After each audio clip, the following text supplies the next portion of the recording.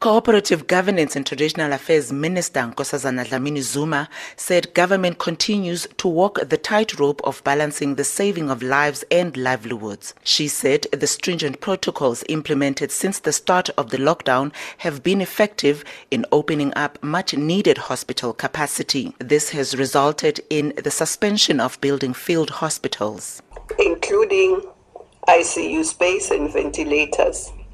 Consequently, we have called for a temporary suspension on the building of field hospitals and will be redirecting to maintenance and repairing existing facilities. Dlamini-Zuma said this also assisted with the lifting of the sale of tobacco products, as hospitals will now be able to admit smokers who may have respiratory tract problems. She said there will be no restrictions on tobacco sales. Evidence that was coming from other countries that the smokers would tend to have a more serious disease, which means it will need more ICU beds and maybe need ventilators. That's one set of issues.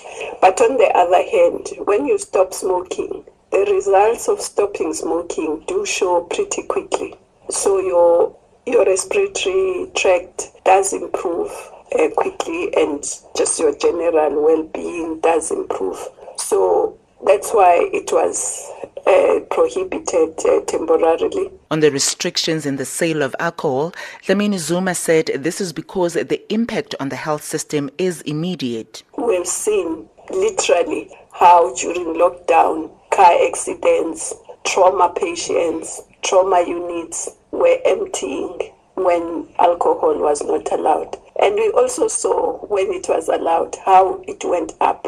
So to then just open completely stands a risk of the surge coming back and overwhelming the health service.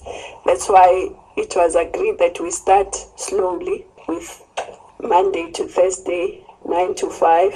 She said while family and friends visits are permitted, they are limited to no more than 10 people at a time. Social events at places of residence are now permitted. These include visits to friends and family, so long as there are no more than 10 visitors at a time, and the health protocols of wearing masks, sanitization, washing of hands, and safe social distancing are observed.